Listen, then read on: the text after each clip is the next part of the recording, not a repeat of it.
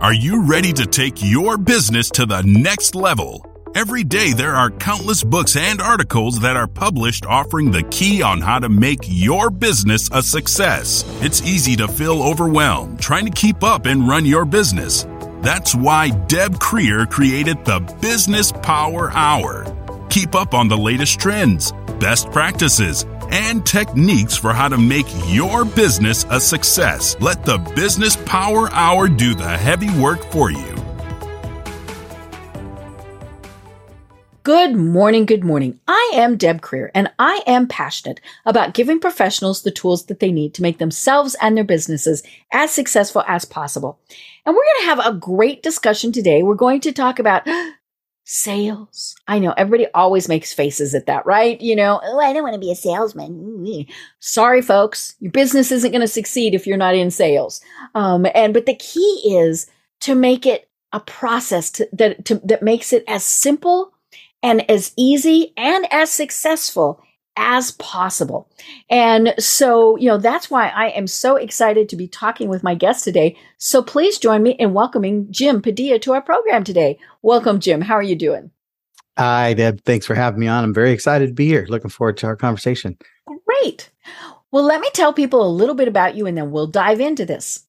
So Jim Padilla is a global impact strategist and investor and the founder and CEO of Gain the Edge, a done-for-you provider of industry-leading sales systems and unicorn sales professionals, which he co-heads with his wife, Cindy Padilla.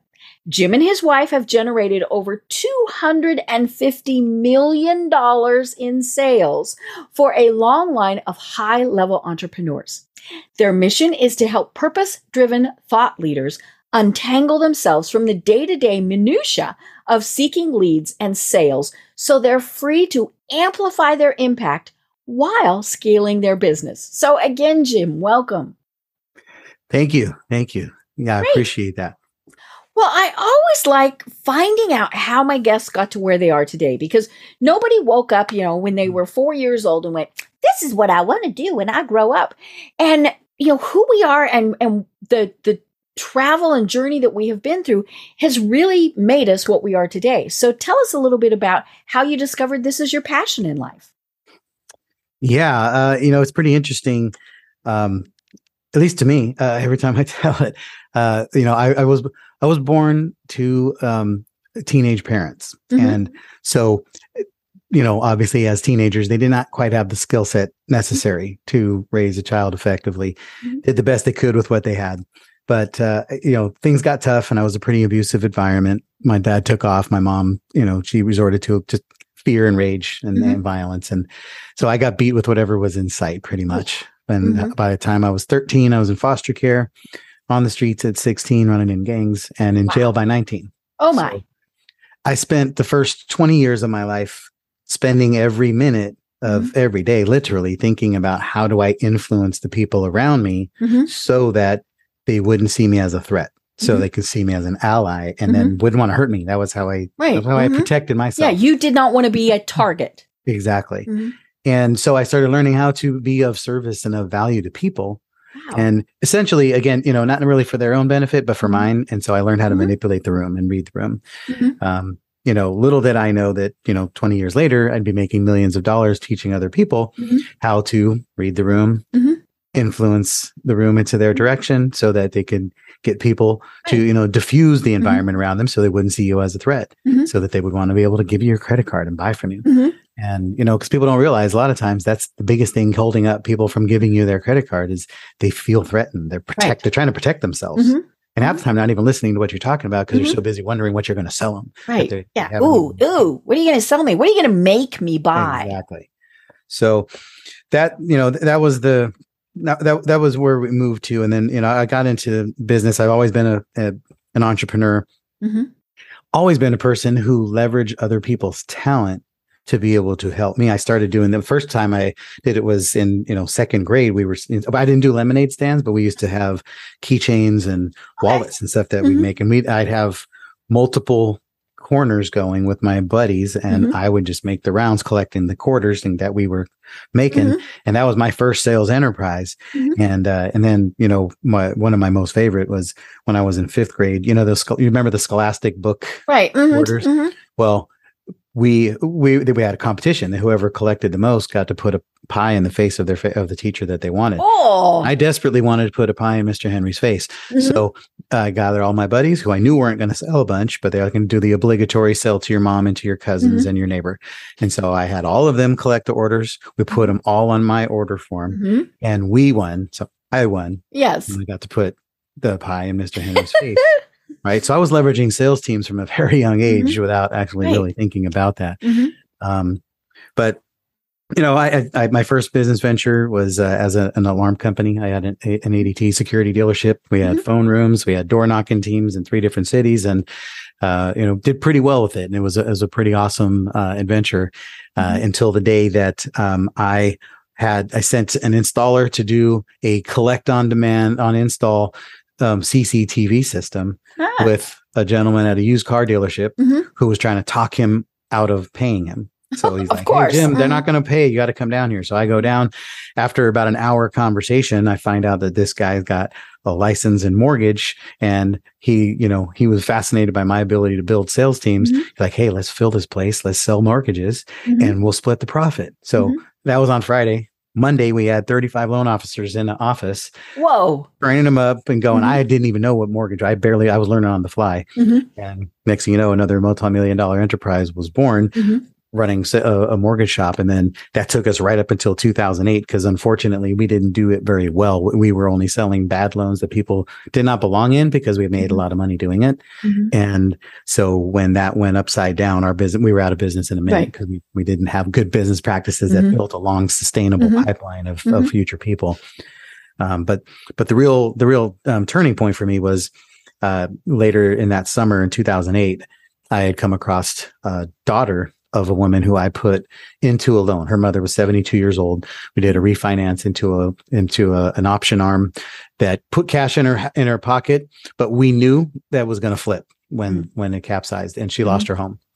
And her daughter saw me at a gas station and said, "You know what? You're the devil. You're evil. You deserve whatever is going to come to you." My mother is living in that car now.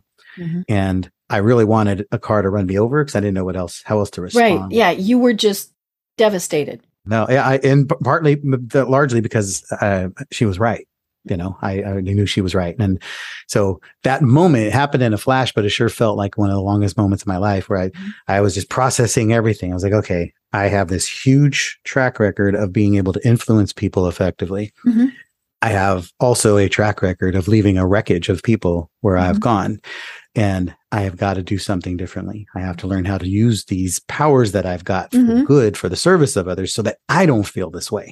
Right. And so literally my whole sales process was born in that moment. I just took everything out of the sales process that left me feeling bad or left other people feeling bad. And I only put in the things that were of service and of value. And, we call it a park bench approach to making sales, because you should be able to sit down with any random stranger in 30 minutes or less and know what they want, why they want it, what's in the way of them getting it, what are they willing to give up to get it, and when do they want to start. And that's got nothing to do with a funnel. And it's got nothing to do with where they came from. Every human being you should be able to have that conversation with. And once you find out what they want, then you go, "Oh, I could solve that." Or I know somebody who can. Right. So that's where I started doing sales training. And then shortly thereafter, I had a gentleman who was an emerging rock star in the coaching industry named Bill Barron, who was about ready to do his first 7-figure launch. And he said, "Hey, instead of training my team, how about can you do the sales for our company for the launch?" And I said, "Sure," like a good entrepreneur would. I had no idea what a launch was. Right. Okay. Right. No systems, no process. I had no team. It was just me and my wife. And we said, okay, well, I went and recruited a dozen of my friends and clients and said, "Hey, you want to make some money doing sales for this launch for the next few weeks?" We all said yes. We had no systems. We had a Google Doc. It was crazy. 3 weeks later, $1.6 million successful train wreck of a launch. A niche was born. And all of a sudden we had a line at the door, and people are going, "Hey, can you sell for my launch? Can you sell for my event?" And we were going crazy. And next thing you know, we're $50 million worth of sales later in events. Over the next 2 years, we were going nuts with it. And, systems, process, strategies, and team, and everything was going great. And then people just wanted to have us stick around to sell between launches. So then we said yes to that and started figuring out how do we build ongoing, evergreen, sustainable systems that can, for salespeople to grow. And that was, that was 8 years ago. And now we've been rolling. We are, the most loved and well-respected sales solution in the industry. And it's taken me some time to step into owning that. But I like that, claiming that. People just really love the fact that we care so much and that we build a branded, seamless representation of people's company and sell as an extension of them. We don't show up looking to close people into sales and sell your products. We show up delivering an experience that leads to sales. And it's just a different experience altogether. And so much more rewarding and enjoyable and extremely profitable. Right. And I love hearing your story because first of all, you could have kept going down that bad path, starting from when you were a child, and the fact that you turned things around. I mean, just so commendable. But your story also makes me think why so many people go, ooh, salespeople, bad. And I think we probably all had those experiences with at least feeling like we were taken advantage of, and so then we don't want to do sales. Well, again, if we're in business, if we don't do sales, our business doesn't succeed. Doesn't matter if we've got the greatest thing in the world. We have to sell it, and we've all heard the know, like, trust, that really is very much a part of it, but it is difficult for somebody because we do have that mindset of salespeople are bad. They're evil. They're, they're going to try and twist your arm into spending money that you shouldn't be spending. And then there's no way to get out. I remember years ago, I had, a door-to-door salesperson came in and he was selling a big thing of pots and pans. Now, I was this young single girl and this salesperson was this very handsome young man, and so of course I signed up for it. I had absolutely no business signing up for that because it was probably going to be like a $3,000 investment for pots and pans. It was a monthly installment. It was all of these things. And, I had buyer's remorse immediately. It was, but getting out of that contract was next to impossible. I mean, I ended up having to go higher up to folks in the state of Colorado because Colorado had laws that protected people from things like that. I mean, it's the 30-day buyer's remorse type of thing.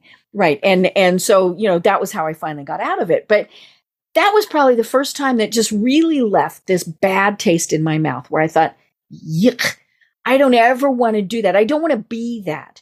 So, when I hear about processes like yours that make people feel good, and you feel good doing it, I mean, it's just fascinating. So tell me more about the process. Yeah. And I totally appreciate that perspective. I think we've all been there. When I had my alarm company, we used to have a we tried to do next day installs because, it's effective. We were in a neighborhood today. We wanted an install team coming right behind us. And we would do it. But there was people, if you gave them too much time to think about it, then you would lose the opportunity for the sale. Yeah. We come to our senses, right? Right. But in the state of California, they could cancel within 3 days. And so a lot of companies wouldn't install you for 3 days. We just did the numbers and said, we make more, even though we might have to cancel a couple of people by just getting the install done and getting people excited about what they're doing. Because then they tell their neighbors, hey, look what I did. Exactly. But, when it comes to, here's the first piece of this. I will say, I don't have, we're not a scripted company. I used to actually have a podcast name called Sales Unscripted. And the focus is, no script. Their scripts are designed mostly so that you don't forget certain things. Right. They're not designed to tell you what to do. And they sure as heck can't tell you how to think or who to be. And too many times people step into a script at the expense of being themselves. And so we really focus on having you show up as the full measure of yourself because, Deb, you've been selling every day of your life.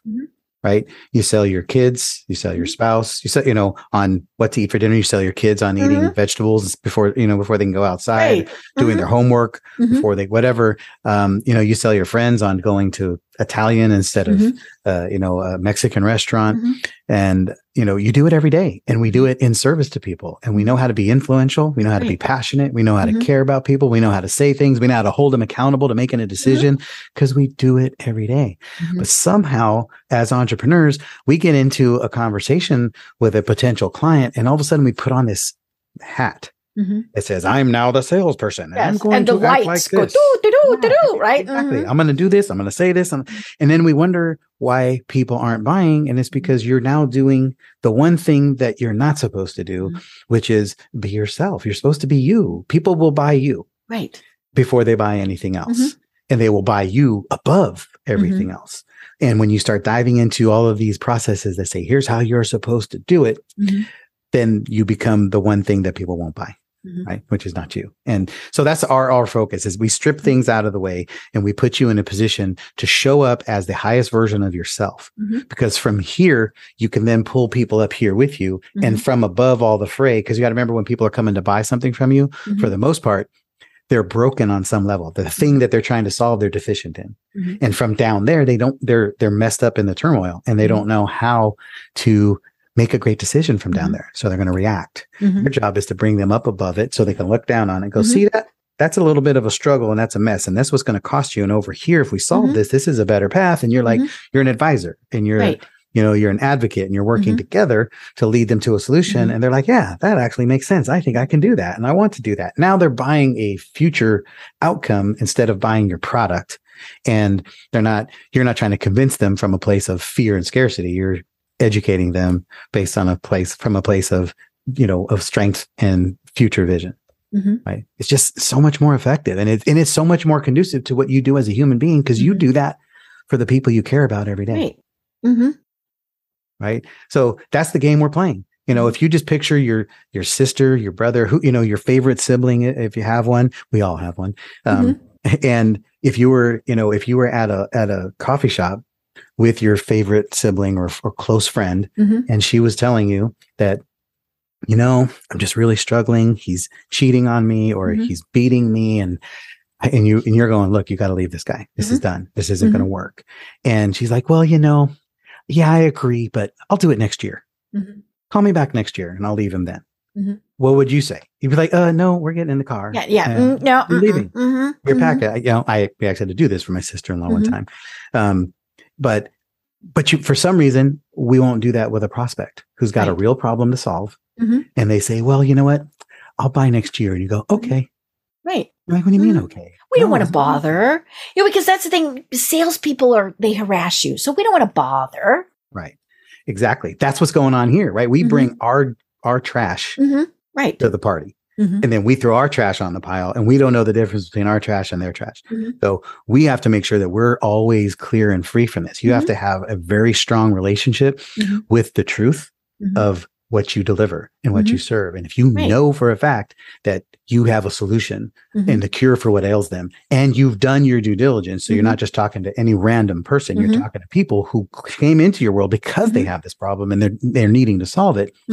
Now it's your job to be that powerful stand. You can leave the trash outside and you can say, look, you just told me 20 minutes ago that you cannot live with this any longer. This has to change. And you don't ever want to deal with this any longer. Now that you know there's a solution, you must move heaven and earth to solve it. And then now, because we said it's $5,000, you're now saying it's not a priority. Which one is it? Let's talk about this. Yeah. Right. So then you're having a conversation about problem solving. You're not selling a product. Right. And people appreciate it because for the most part, you're the only person in their life that is actually going to challenge them in this situation and hold them accountable to making a great decision, whatever that decision is. That great decision doesn't mean they buy. Great decision means they're clear. Yeah. They may still say no, but they'll say no in the correct way. They will have gone through that decision process. Absolutely. And then, if you think about that, imagine that experience. Do you feel bad about that? Do you carry guilt with that? Right. I don't. I feel very good about what I do. I feel regardless of what the outcome is. You might be bummed that you didn't make the sale, but you treated them the right way. Correct. And the thing that we've learned when you're in business long enough, then some of our best referral partners were people who didn't buy because they felt the because value. you treated them well. Amen. They felt the value. They felt like, okay, he's an expert. They're great at what they do. And they treated me like a human. Right. And, then those people tend to stick around. They still follow you. They just may not ever buy, but we've had some, like I said, our best referral partners are people who have not ever purchased our services. Right. Because they know your reputation. Exactly. And if you do that, it's just rewarding. I'm on a mission to bring nobility and respect back to the sales game because, again, you've been doing it your whole life. So why disguise it? Let's just start doing it with intention and purpose now, the same way you do it in your own life. Right. Right. So, it's just like you said, we do it all the time. And, and we don't, we might feel guilty if we're, saying, oh, eat this pizza. And you're not saying it's cauliflower crust. But my wife tries that on me. I know, I'm like, no, you can't fool me. No. But you were still doing that. She was doing that from the perspective of your health. Right. And so it wasn't that she was just trying to trick you. She was trying to maybe trick you a little bit, but then say, hey, this was okay. And it's so much healthier for you. Now, if you went, oh, yuck, nope. Then that would be different. And that, but yeah, I think, it's still, it's tricky to know when to keep pushing and when to completely back off. Because we don't want to be that pain, but we also don't want to miss out on the fact that, maybe just another little nudge would have made the sale. So, you mentioned in the start, reading the room. And I think that's so important is, knowing, okay, is this person really saying no and they're done? Or, one of the things that somebody told me is, are they saying no as in no, or no, not now, or no, but tell me some more. I mean, now no is no, and you should just back off. But when you've got the other things where you're reading them, that's where it gets a little bit difficult. Well, let me give you an example. When I had my alarm company, first of all, side note, anybody who is looking to hire a salesperson who has had success going door to door, please hire them. Oh, yeah, they're good. Because they have proven that they can endure hell and still be around to serve people. But we used to go out and, we didn't spend a lot of time training people. We would literally recruit them in, we called it, when I had my alarm company, the jargon was we recruit them in masses, train them in classes, and then kick them out on their asses. And so we would start with 150 people, get 50 of them going. By the end of the week, we had 5 people that we wanted to keep. Because a lot of them just self-selected out. Right. They were like, no, cannot do this. And we were going door to door one day, and we took this kid. He was a 19-year-old kid. We went to the door. First door we knock on. Guy's on the phone. Jumps on. We have our spiel. And a few explicatives. And what the hell is wrong with you guys? And slams the door and goes. The kid that we were training, he walked out and said, I'm out. And he walked to the corner, called his ride, and he left. We were walking neighborhood, and about 15 minutes later or so, the homeowner came and found us and to apologize. And he said, look, man, I just had a really, really rough day, my wife is in the hospital, and we're having some issues. And then I got home and found a phone call. The phone call I had was my 16-year-old daughter had just told me that she had crashed a car. And then you knocked on my door. Worst possible timing. And you can't ever assume facts not in evidence. If somebody hangs up on you, all you know for a fact is they hung up on you. You do not know they're not interested. You have no idea why. Totally. So you can't make up your own stories around this stuff. But there are so many lessons in that. Because number one, again, the only thing you know if somebody hasn't returned your call is that they haven't returned your call. You have no idea why. Right. We don't know whatever he's dealing with today. He's not going to be dealing with 6 months from now, or 6 weeks from now, or potentially 6 days from now. And so the only thing that people know for a fact when they say no is that in this moment, I know I don't want it. Yes. That's all they know Mm-hmm. because they don't know what's going to happen 6 months down the road. They're going to be in a different station, time and station in life. So are you. Right. And all of a sudden circumstances could be different, right? Next time you come through the neighborhood, their neighbor across the street could have just been robbed. Right. And they're like, okay, what do we do? Yeah. Or you got some all night drug dealer house down the street that has moved in. And now all of a sudden they want more protection and safety. So everybody in your life is the same way. So just learn how to be valuable and relevant over time with people. Right. You have to have systems and processes that will help you predictably stay valuable and relevant in their world over time so that when they're ready to buy, you're the person they buy from. Right. Right. Because I know for a fact, I saw guys do it. He can slam that door and I've seen guys kick the door. You SOB, don't slam the door in my face. Right. Guess what? He ain't ever going to buy from you. No. It doesn't matter if they need it. No. Right. You lost that one. Exactly. But when he slams that door and we're like, hey, I wonder what's going on. That doesn't seem like a reasonable response. Right. So we'll give him the benefit of the doubt. Sometime and over time, I learned to be even being more mature. At other times we come back and drop a card on the door. Hope you have a great day. Right. Sorry to inconvenience you. Whatever. And just, because then they're at a place where they're going, most people don't act that way out of normalcy, right? People don't hang up on the phone with you just because you asked them to buy something, right? So give people the benefit of the doubt and assume that they're going through something or dealing with something and you're just the person there, and how you respond could change everything. Right. And that's, of course, the problem where people have scripts. Because they get so caught up in, I'm going to read this or tell it to you, if you're in person, that they're not looking for those subtle type of things. And I remember one time I had somebody that came to the door and fairly young, early 20s probably.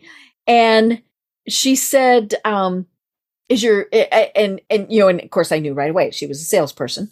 And, and I try to not be rude. I mean, if I'm not interested, I try and very politely say I'm not interested. Now I might lie and say I have a family member who does that, or we rent, or, things like that. But, I'm not going to slam the door on her face or anything.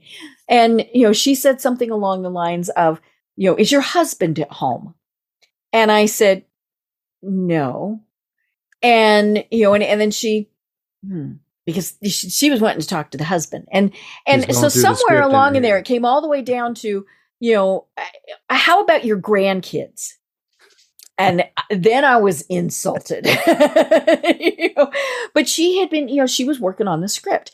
Yeah. And I stopped her at one point and I said, you've been told to ask these questions in this order, right? And of course, which threw her because she didn't know how to respond. And I said, the questions you asked me were showing that you thought that I was old and not smart enough to do this on my own.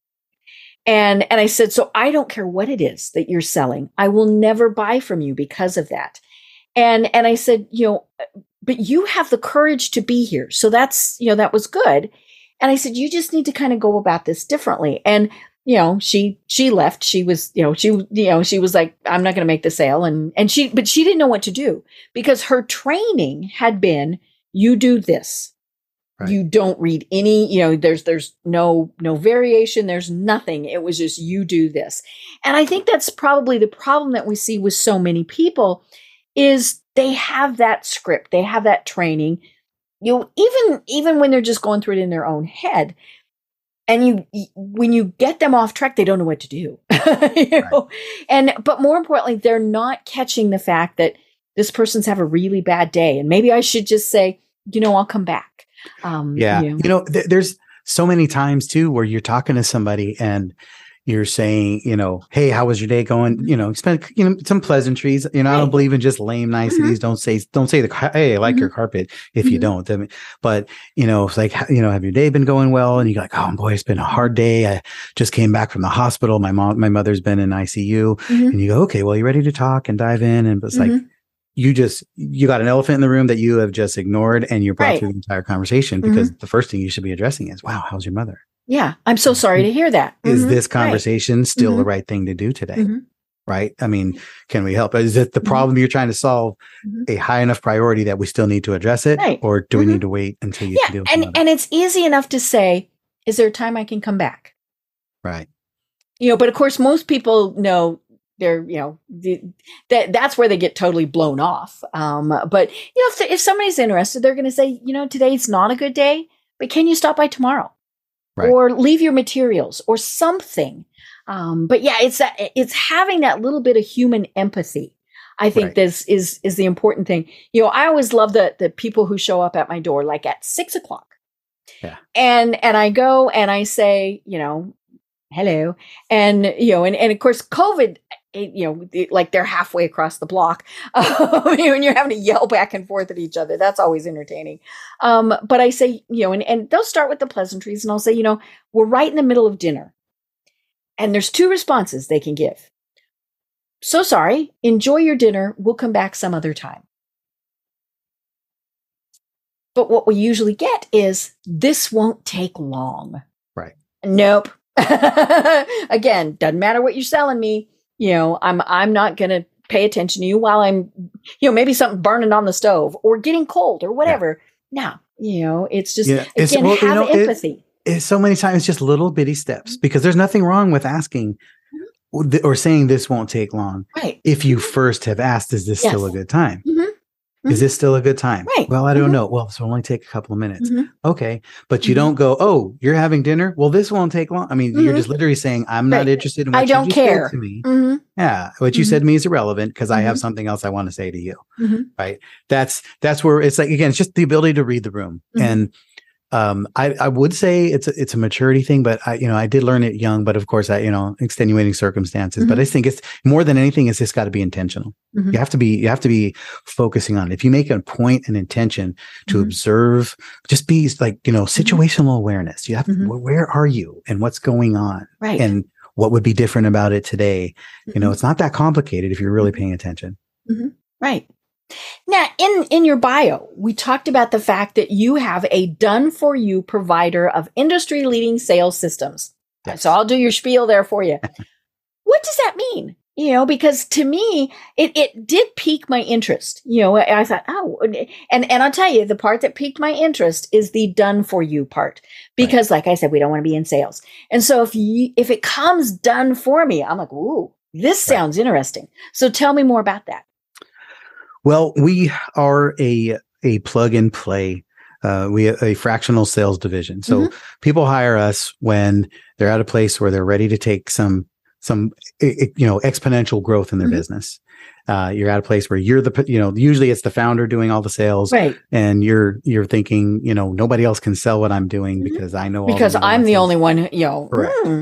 And so a lot of times that's truth. That's the case. And it's because your offer might be so complicated or not compelling that you're the only person who can make it seem magical. Whereas, or a highly trained salesperson. Right. And we're not a proponent of high-end rock stars. We believe that your offer should be able to be sold consistently and predictably by an average salesperson. Because there's a lot more average salespeople than there are rock stars. Plus, I can tell you as one who's been one and is one, you don't want rock stars most of the time because they're hard to find, they're hard to keep, they're hard to train. They get bored easily. They're looking for the next opportunity. They're always going to the highest bidder. There's a lot going on there. But what you want to be able to do is just have your offer packaged in a way that is clear and compelling to people so that they want it.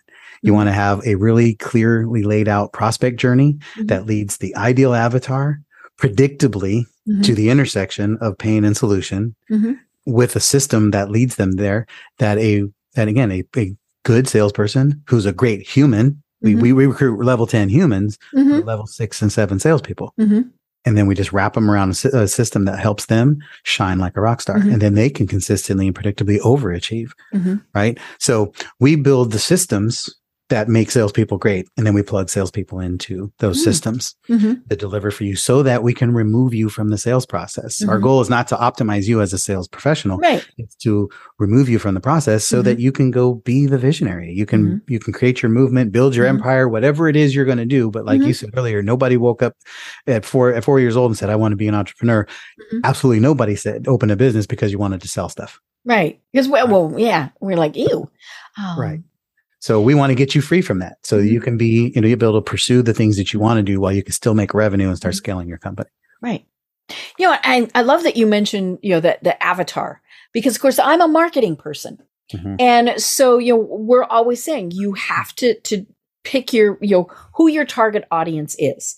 And that's so important because I say this anytime we discuss this on the program, we look at people and we say, so, Jim, tell me who your target market is. And you look at me and you say, everyone. No, Right. I don't think there is a product in the world, or, let's make it smaller, a product in the United States that is for everyone. Right. There's something that differentiates it. Now you might have a bigger market or a very small market. And in which case, if it's a really small market, then you're going to have a premium price probably that's tied to it. But, you need to know what you're selling and who you're selling to. We were talking about alarm systems. You're not going to go to an area where clearly people are renting to try and sell alarm systems because they can't put those in. Right. You're going to go to an established neighborhood where more than likely most of the people are the home owner. And so, it's just little things like that because it is discouraging to be told no. And it's really discouraging to be told no when you didn't do your homework. Right. Well, especially, when it's easily avoidable. And that's the whole, when you've done that work ahead of time, you know who you're talking to. And when we talk about an ideal avatar, we're not just saying somebody who might be close. We talk about the bleeding neck problem. They got to have a bleeding neck problem that is clearly the one that you solve. And the image of a bleeding neck problem, like think about when's the last time your neck got sore and you went to the hospital? You don't go to the hospital because you have a sore neck. You just put some ice on it, or you stretch, or you get a massage, some Tylenol, you do something. and But when when you got a gusher coming out your neck, there's not many options. You need it fixed now. Yeah, you're calling 911. You're getting to the hospital. You're going to get it fixed, right?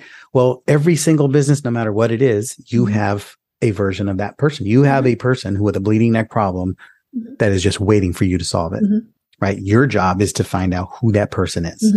Right. And that's what we help work on that, put that in place so that you have the bleeding neck problem, the avatar with the bleeding neck problem. And then you construct a prospect journey that moves them predictably closer to the solution. It doesn't have to solve it right away, but they need to know that every step they take in your world, that they're getting closer to the solution, that they feel like, oh, this is the right place. I'm here where I'm supposed to be. And then, when you've done enough of that, whether it's on a webinar, video trainings, your emails or whatever, by the time they get to a place where the offer is made, the offer is logical. Right. And it makes sense and compelling. You're like, oh, yes, of course, that's the offer. That makes perfect sense. And I need that now because I'm bleeding here. Right. And then you get them on the phone with a sales rep who is a perfect extension of your brand, who really understands you, who cares, who knows the pain and the experience that they're going through. It's all but a matchmaking system at that point. Now you're just like, okay, how committed are you? Are you ready to start? Are you ready to do this work? Because everybody's not ready. Just because people have a pain and a problem, there are, believe it or not, a lot of people who still are not ready. Right. For whatever reason. Right. They're willing to deal with the pain a little longer, and God bless them. Right.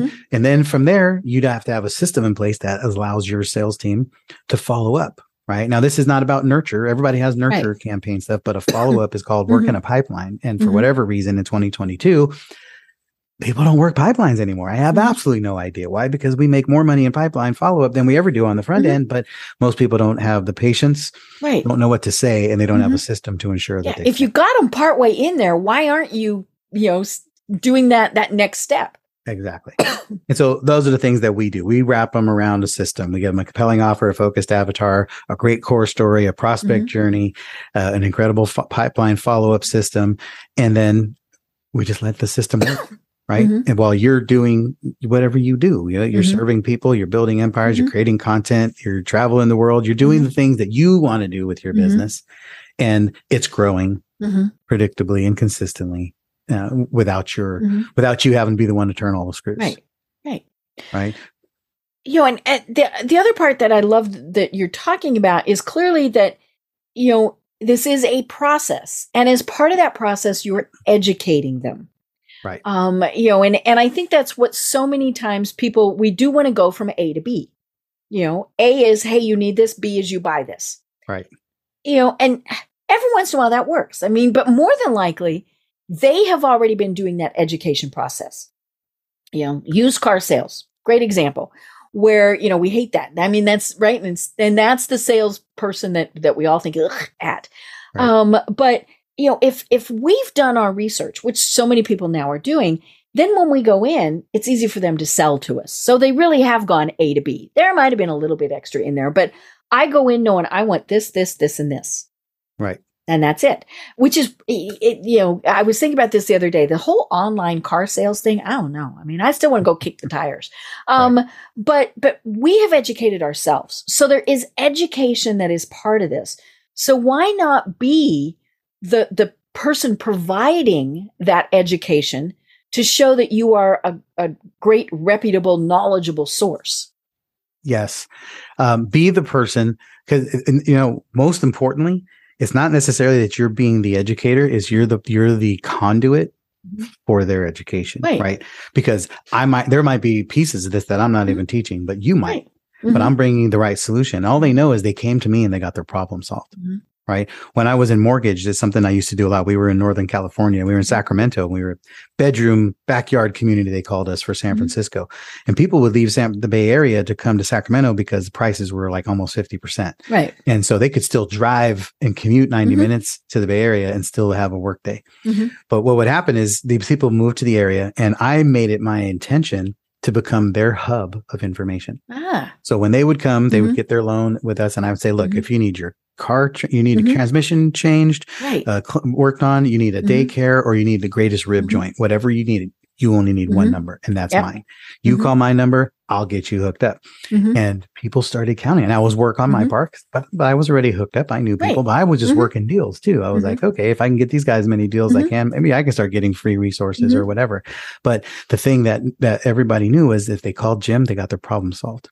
So when the time came for them to refinance or buy another home, you were somebody they thought of. I was the first person they thought of.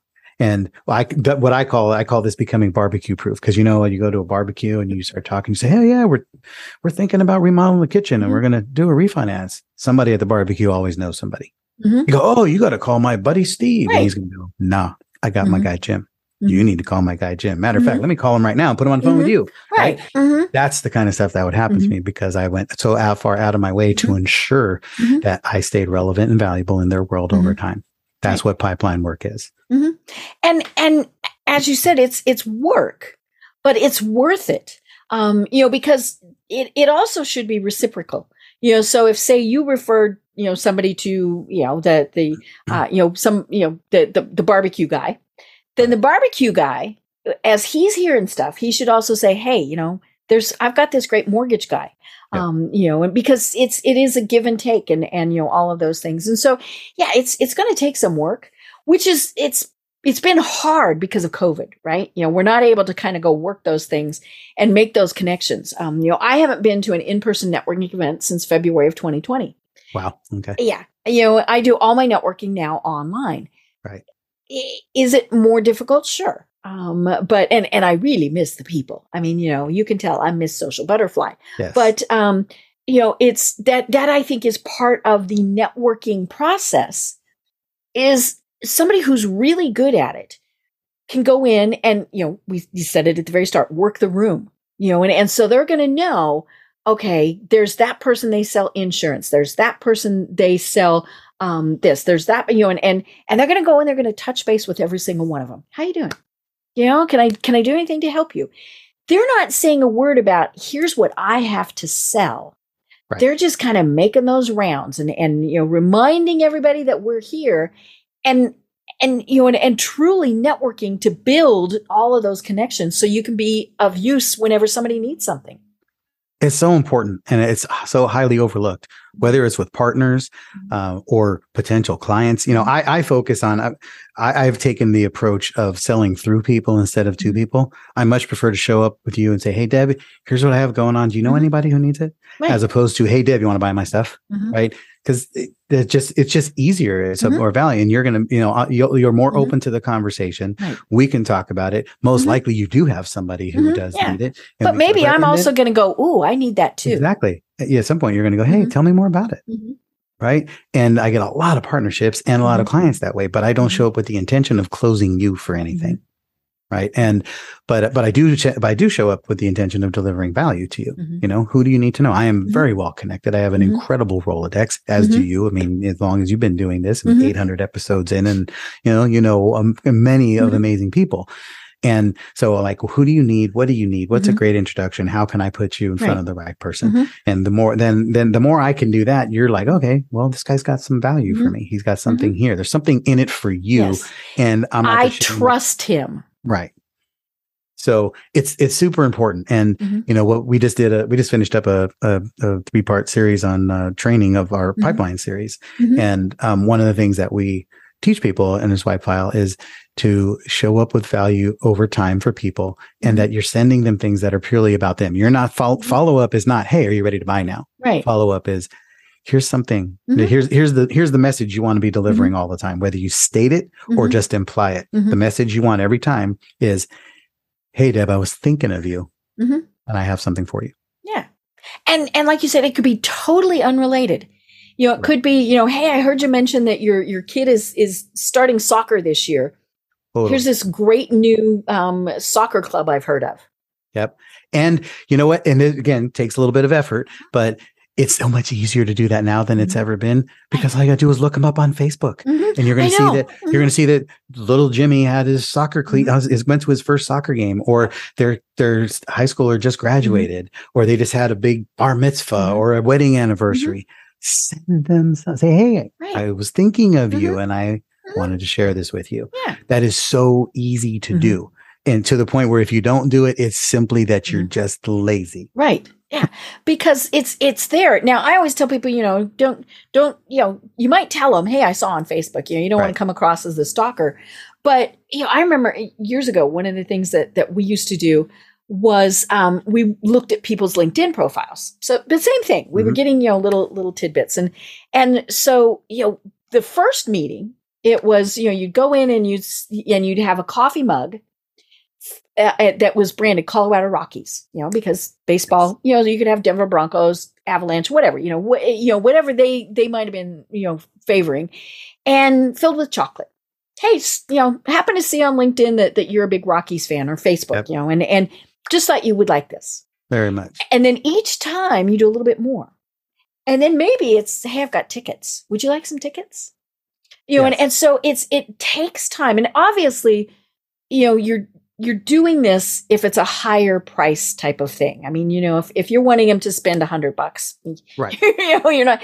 But if this is a relationship that you're nurturing, and I always say, hey, I saw on Facebook that this is what's going on, because you don't want to come across as the icky stalker, but it takes such little effort, again, just to show those things, and even if it's just when we're actually like in somebody's office, right, and you see a picture that they've got behind them, and you're like, hey, tell me a little bit more about that. Or that looks, that looks great. It's just, as we said, taking interest in people and showing empathy for them. That's going to go so much further than, hey, you want to buy my product. Right. Totally. And it's all about just, the authenticity in this is real, and it matters. And I hate that word because it's so overused, but you want to make sure that, there's a rule number one in our company is it's not what you're saying, but it's who you're being while you're saying it that matters. And that applies to literally everything. Right. So if you are in the office and you see a picture of, what clearly looks like walking down the aisle with their daughter or a graduation ceremony, and it doesn't interest you in the least, don't say anything about it. No, because you come across as fake right away. But find something. If you see the golf, the golf trophy in the back and you like golf, then comment on that. Say, oh, wow, where was that? Did you play Riddicksburg? I played Riddicksburg before, ask but don't take fake interest in something just to try to get something going. Right. So there should be something inside their office or their living room or wherever it is you are that should be of interest to you. Right. So make sure you take in on that. And then just be evaluated. You mentioned the $100 price point. Like, obviously you want to make sure you're profitable. But you never know what, the first thing you need to do is understand that you have a lifetime value of your clients, and you need to put that and do the math. You need to be doing math ahead of time.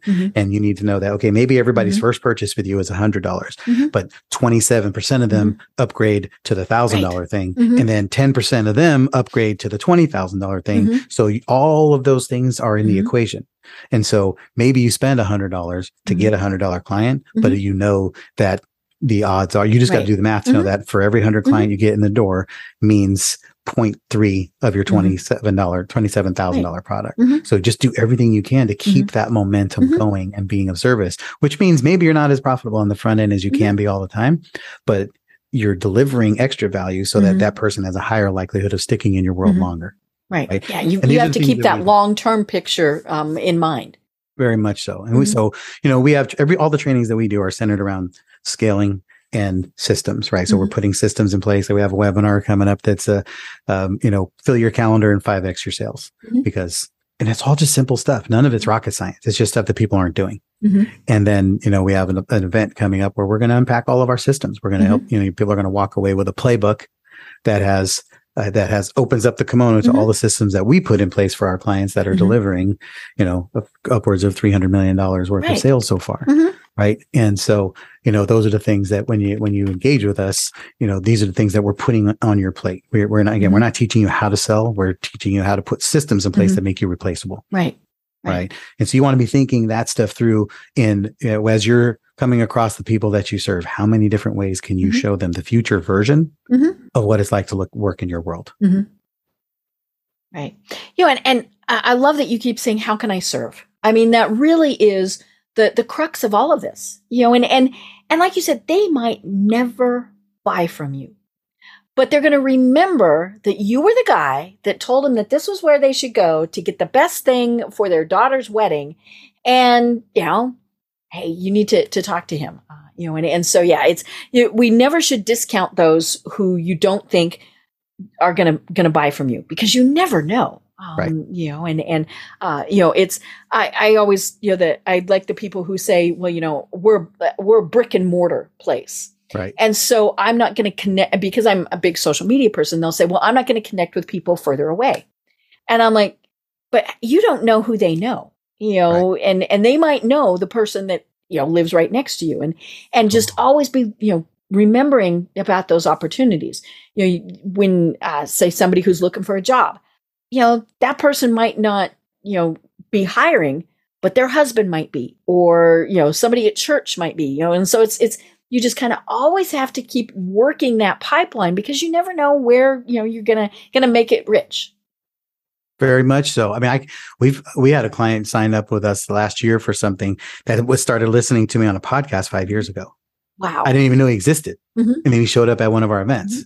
Right. So just keep putting value out there and let people take it at their, it's your job is to put it out. It's not up to you to determine how they consume it. It's up to them to consume it. You just got to keep putting it out and make sure that they say, hey, I like it and I want more.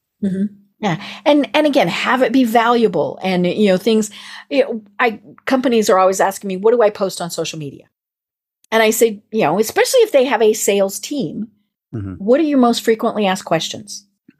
And there's no such thing as a stupid or unique question.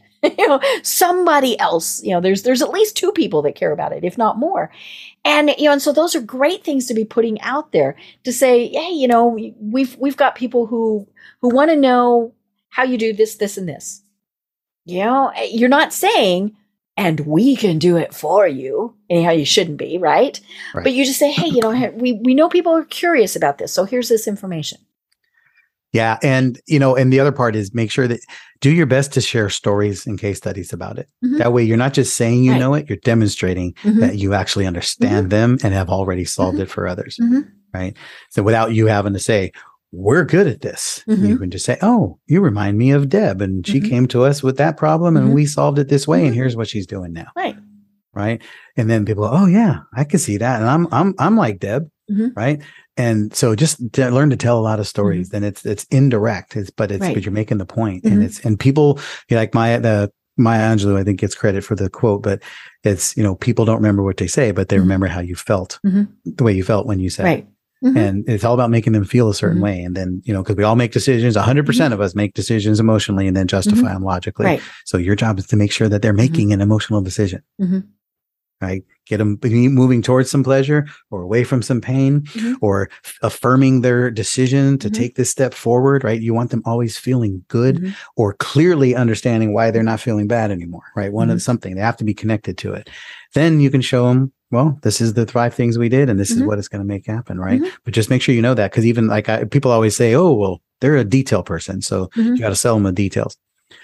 They don't want details. What you look for is the details make them feel warm and fuzzy inside. So your job is to make them feel warm and fuzzy inside, and then provide details as necessary. Right. Again, you feel in the room, taking the temperature of what they're wanting. Amen. Well, oh my gosh, Jim, this has been so much fun, and we've only got a couple of minutes left. So tell us, how people find your company and what are the services that you provide? Yeah, thank you. First thing is you can find me on my personal website, which is jimp360.com, jimp360.com. And you'll find all my social medias. You'll find videos about what we do and where we're going. You can find out how to hire us, how to work for us, our upcoming events, etc. But what I want you to do is go to that site. On there, there's a contact button. Hit the contact button and shoot me a text message. Let me know that you heard me with Deb on the Power Hour and that you would like access to our anti-closer sales system. So just shoot me a text and give me your name and your email address and just say anti-closer. And then I'll text you. Here's the most important part of this. Text me. Because I want to get to know you, right? I'm here. I do everything I can to connect with people. I like to build relationships. I want to know you. I want to know what problems and challenges you have. Notice I'm not sending you to an opt-in because that's very impersonal and transactional. I want to get to know you. So let us know what's going on. And then, we can sort out what sales problems that you're having. And either you're at a place where we can help you build the systems in place inside our mastermind, come to one of our events and workshops where we can help you put together a conversion event. Or if you're scaling and rolling and you're truly at the place where you need to replace yourself and start putting a sales team together, then we got you with that. But either way, we want to find out what direction you're going and what's the best vehicle that we can do to help you get there, whether it's with us or any of our partners, any people we know. Right. So what was that website again? jimp360.com, jimp360.com. Perfect. I love it. I love it. Well, this has been, I love conversations like this because I think so many people do think, sales. And what they don't realize is it truly is building relationships, building relationships, building value, giving back, and the sales will come. But it's not immediate. And I think that's the big thing is, we're all used to this, I want it now type of thing. And that's just not the way the world works. Yeah. Amen. Delayed gratification. Just remember this, 90% of your total addressable market, right? That's a marketing term, TAM. 90% of your total addressable market is not going to buy from you today. They're going to buy from you sometime in the future. So you need to have a plan, a process, and a system and a strategy to ensure that you're still around in their world in the future when they're ready to buy from you. I love it. Normally I ask for a final thought. Do you want to leave it with that, or do you have something else that you want to leave us with? Yeah, that's a great one. But I will say this, depending on when you're listening, of course, it's times and seasons come and go. But right now in the middle of 2022, just understand that the greatest opportunities that ever exist come in very uncertain times. And so you need to be prepared. You need to have a good strategy, a good plan so that you can show up and take advantage of the opportunities that fall in front of you and gain market share where other people are retracting because of uncertainty and fear. You want to go on offense. I love it. I've been having such a great time talking sales. and it really has been such a fun discussion. I can't wait to do it again because I think it is important to remind people this is, sales are good, but it's going to take a time. It's going to take a process and it takes being human. I mean, you said that several times and so I love that. But I am Deb Creer. I've been having a great discussion with Jim Padilla. I can't wait to do it again. But until then, everyone have a great day. Tune in for our next program for even more trends, best practices, and techniques for how to make your business a success. The Business Power Hour, hosted by Deb Creer, is proud to be part of the C-Suite Network. This podcast is a part of the C-Suite Radio Network. For more top business podcasts, visit c-suiteradio.com.